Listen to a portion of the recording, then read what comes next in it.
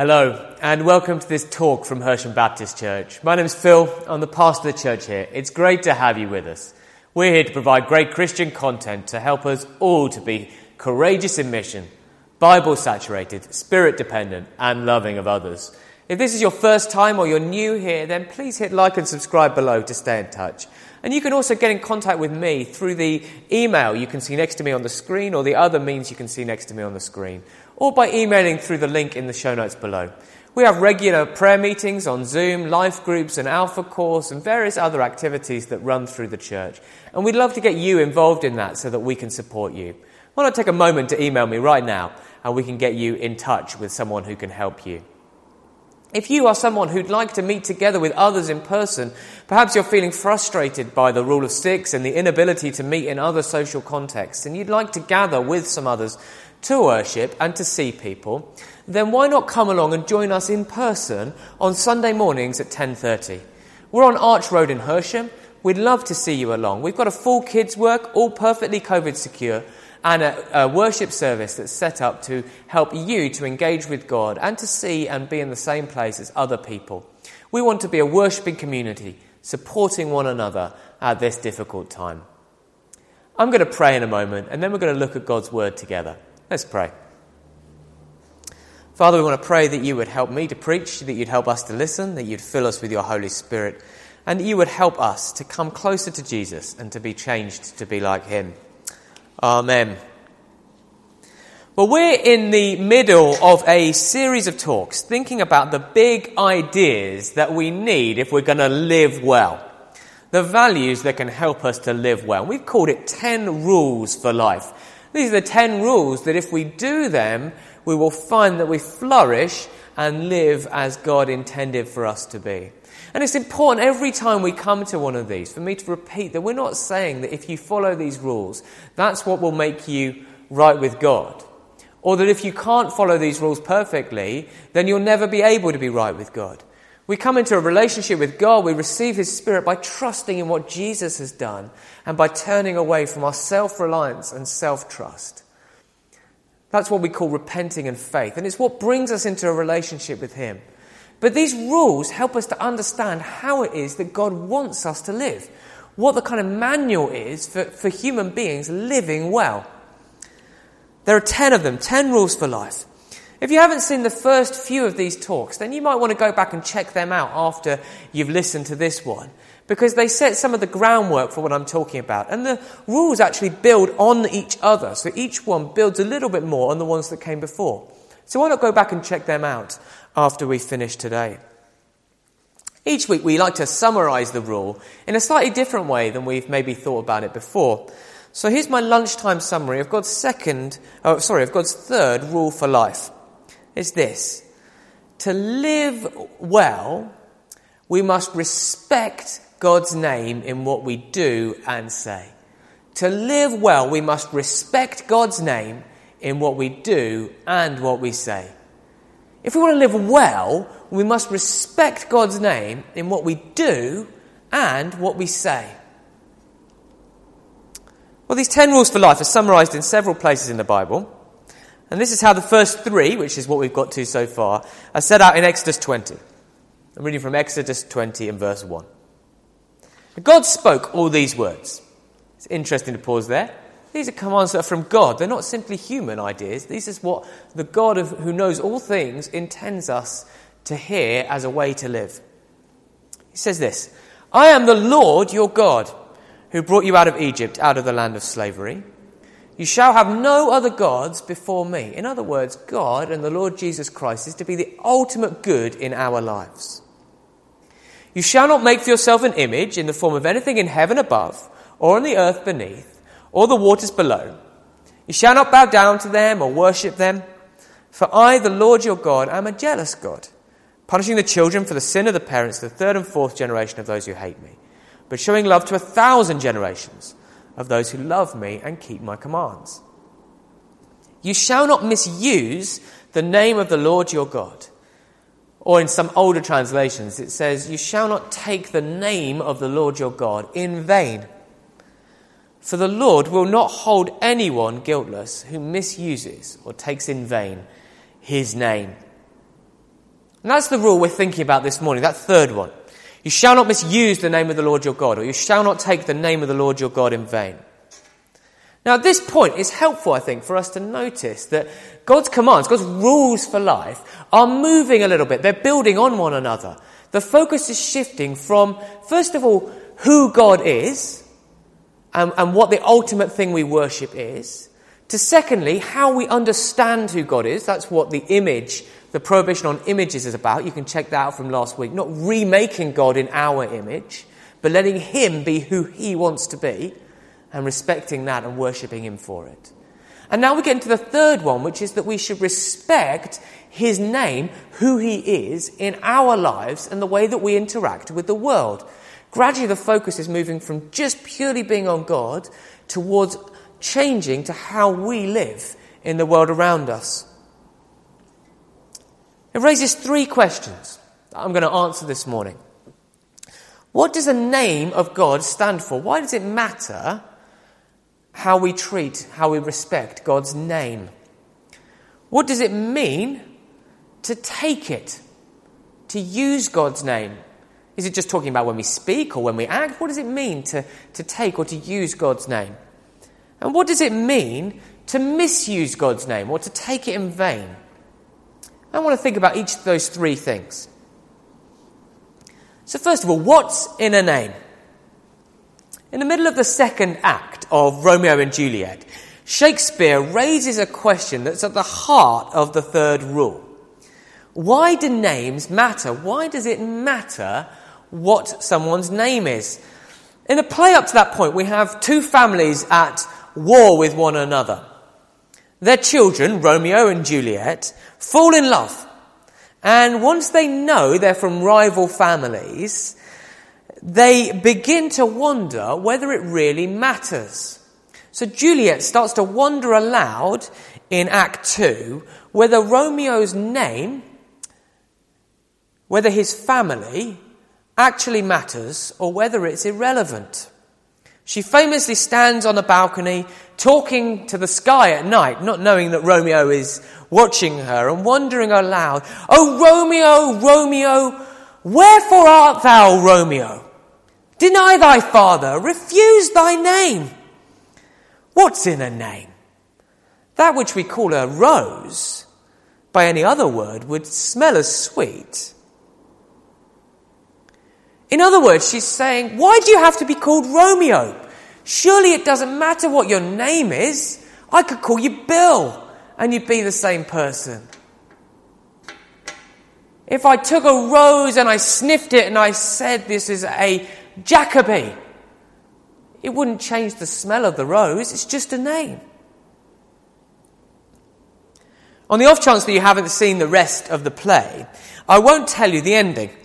But it explores exactly why Juliet is wrong when she says this.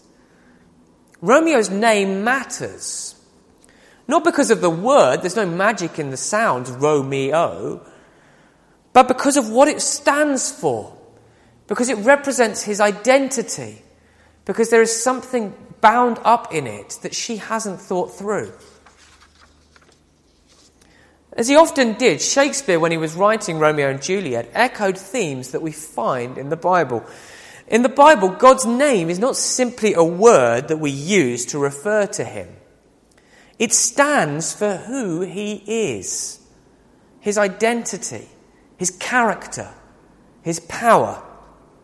So in the Old Testament, that's the writing that came before Jesus, we find God's name associated with his power. It provides safety. It's to be feared. It's worthy of praise and exaltation. In other words, the way that the name of God is used in the Old Testament stands for how we relate to God himself. What's more, when people came in God's name, they came with his authority. To take up God's name, to claim it for oneself, is to hold oneself out as acting on his behalf and claiming his backing, his reputation, and his power are with you. This carries on into the New Testament with the name of Jesus. In this way, it says, salvation is available to all who will call upon Jesus' name. Miracles and acts of power are done in Jesus' name. Ultimately, St. Paul understands the name of Jesus to be the supreme authority and good in the world. As he writes in those words to the Philippians, to which we keep returning when he's kind of meditating on what the first 3 commands mean and how they apply to Jesus, he says this, "Therefore God exalted him to the highest place and gave him the name that is above every other name, that at the name of Jesus every knee should bow, in heaven and on earth and under the earth, and every tongue acknowledge that Jesus Christ is Lord, to the glory of God the Father." The name matters because it stands for the person behind it. So what does it mean to take the name? If we use that slightly older version of this command, of this rule, how do we take the name of the Lord our God? How do we use his name, to use the more modern translation? We take this name, we use it when we identify with Jesus in what we say and what we do. Christians are baptized in the name of the Lord, in Jesus' name. St. Paul writes in Galatians 2 and verse 20, "I have been crucified with Christ, and I no longer live, Christ lives in me. The life I now live in the body, I live by faith in the Son of God who loved me and gave himself for me." When we become Christians, we are with Jesus. We're taking his name on us. We say, "I don't live anymore, Christ lives in me." This then characterizes everything we do. We're no longer acting in our own name, we're acting as Jesus on his behalf. As St. Paul instructs us in Colossians 3 and verse 17, "Whatever you do, whether in word or deed, do it all in the name of the Lord Jesus, giving thanks to God the Father through him." Now, I'm slightly labouring this point to try and answer Juliet's question. When we speak about how we treat God's name, we're not merely talking about the way we use a particular word. When we talk about the exalting the name of God, it's not that the word God is more special in some way, like some kind of magic formula than any other word. God's name, Jesus' name, speaks about something far more profound than that. How we represent who he is, what he values and what he does. And we don't only take God's name when we speak. We don't only use God's name when we speak. It's not simply when we say the word God or we say the word Jesus that we're taking or using God's name. If we're followers of Jesus, then our whole lives are bound up with his name. Everything we do takes his name. Even the word Christians means little Christs. We are literally named after him. This is a huge privilege. We're known as children of God, as little versions of Jesus, the most influential and greatest man who ever lived. We are representatives of the most glorious human being who's ever walked this planet. We are part of a movement that has done more to transform the world than any other in human history and holds out the promise, the only real promise, of hope for its future. Now, I'm a great lover of football, and it's been a wonderful week for me as a Tottenham fan. We've seen transfers coming in, one after another, and perhaps most beautifully when we saw Gareth Bale coming back to Spurs, his spiritual and rightful home, pulling on the kit and looking in the camera and saying, "I'm a Spurs player. I'm so proud to be back at the club." You get this very often with young players, particularly when they walk out for a club, when they come to put on the shirt, to embrace everything about it, and they say, "I am part of this. I'm a representative of PSG or Man United or Tottenham or Wimbledon or whoever it is. I'm on their team. I bear their name. Literally, the footballer bears the name of his team across his heart. He takes their name with him. It's a tiny, infinitesimal picture of the position of a Christian bearing the name of Jesus. What then does it mean to take God's name in vain, to use the older translation, or to treat it worthlessly, as newer ones put it? We take God's name in vain. We make it worthless when we empty it of power and truth, portray it falsely or make it useless. We make it worthless when we disrespect it, when we treat it as if it's worth nothing, when we scorn God's presence or power and misrepresent him to others. How can we do this? We can do it through the way that we behave and the way that we speak. See, just as we take the name of Jesus, just as we use the name of Jesus in all that we say and we do, that's with St. Paul's words, so we can take his name in vain. We can use it worthlessly in all that we say and we do. When Christians treat others in a way that misrepresents what God says and thinks about them, we take his name in vain. We make it worthless. We're acting as bad representatives. It's like we're a footballer who's put on his club tracksuit or club uniform and gone out into a bar and begun a fight. We are taking the club's name in vain. We're making it worthless. We're saying this is how they behave. When we claim God's approval for causes that he never endorsed, we take his name in vain. We're misusing it. When we speak as if Jesus doesn't really matter to us, or disrespect him, or portray him falsely, we take God's name in vain. Now, this obviously includes everything we would normally call blasphemy. Right? It obviously shows a lack of respect to use someone's name as a punchline or a swear word or an exclamation when something's gone wrong. It's just bad manners as much as anything else. It's disrespectful. It's treating the person as if they're not worthy of our respect. But it's so much more than this. We're representatives of Jesus. As Christians, we're representatives of Jesus. We shouldn't do anything that misrepresents him or causes others to think poorly of him.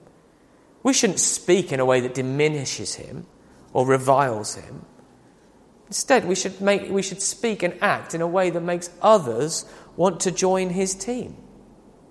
So think again about the footballer. We should be a role model. That's what they call footballers, isn't it? We should make everyone else who's watching us want to play for us or play with us because of the way that we behave. Because if this is what that team is like, if this is what their manager, their owner is like, then goodness me, I want to be with them. And that should be the way that everyone responds to us. If that's what Jesus is like, then I want him. I want to be with him. Glorifying him, showing his greatness to the world around us. What are the practical steps we can take in response to this? Well, the first thing to do is to get to know Jesus. If you're sick of fighting for yourself, of carrying the weight of everything you've ever said or done, or continue to do, if you're struggling with the knowledge that you are not who you ought to be, and to be honest, I think that's every single one of us at some time or another, then God's word to you this morning is trust Jesus, turn from your old life and get baptized. The Son of God loved you and gave himself for you.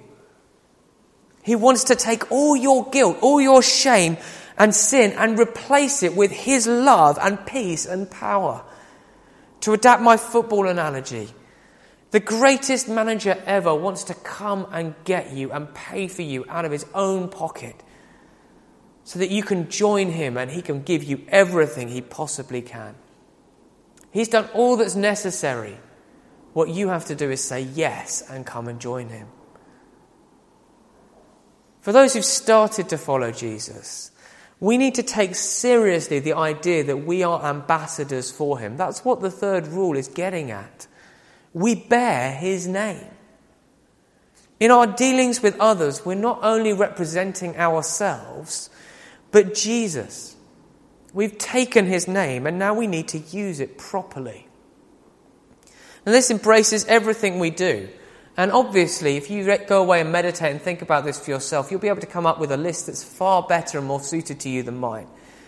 But here are some practical suggestions. I want to make 3 areas where I think this might affect the way that we live in practice. First, we should behave with love towards others, genuinely seeking the good of those we meet. Now, that doesn't mean always telling them what they want to hear.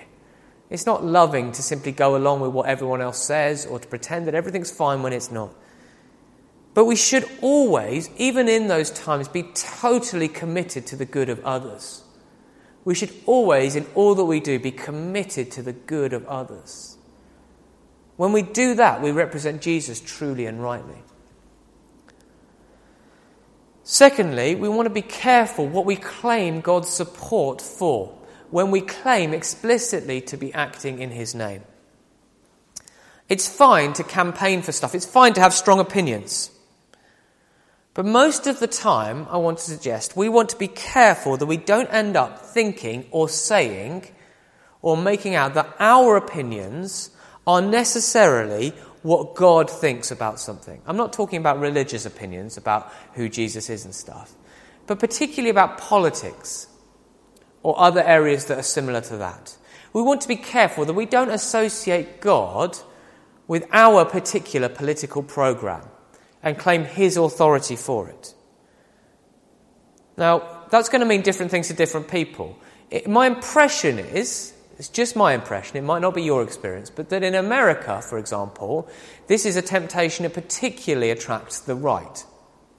So we have that phrase, the religious right, that at various times in a US political history, those on the right have claimed the name of God in support of their cause. With the idea implicit in that if you don't support us, you're not only rejecting our political program, you're not only voting Democrat rather than Republican, you're actually actively rejecting God and what he wants. In the UK, it is much more associated with the political left. Certainly in my experience. So that if you don't vote or campaign in a particular way on social issues, with a particular program of reform and a way of viewing the welfare state, for example, you are not only rejecting the Labour Party or the Liberal Democratic Party or whatever it happens to be, but you are actively setting yourself up against God. And I want to say that both the American predisposition towards the religious right and the UK's emphasis on the religious left are wrong. They are wrong. Neither is helpful. Now, our faith should absolutely inform our values. It cannot do otherwise.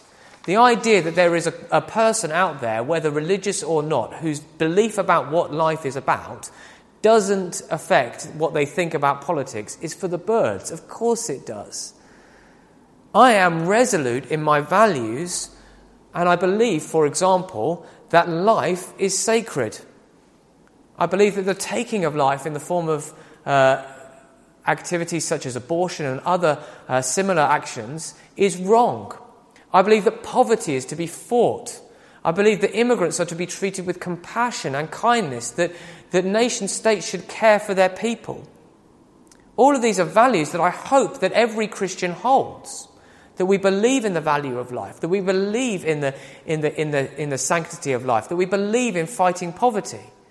But I can quite see how different Christians, different people believing in the same things can come to very different policy answers about what we should actually do. It's perfectly fine and reasonable for one Christian to believe that cutting taxes and generating employment through the private sector is a faster way to get people out of poverty than simply raising taxes and increasing benefits. That doesn't mean that they are not a Christian. It's fine for another Christian, for example, to believe that we should raise taxes and pursue a socialist program of nationalising industry in order to fight poverty in that way. If either one of them says, my view is God's view, then we have a problem. And that becomes a subtle temptation for everyone. I'm labouring this point a little bit now because it seems to me that politics is coming to affect everything and every area of life, and that we are increasingly tempted as Christians to take one side or another.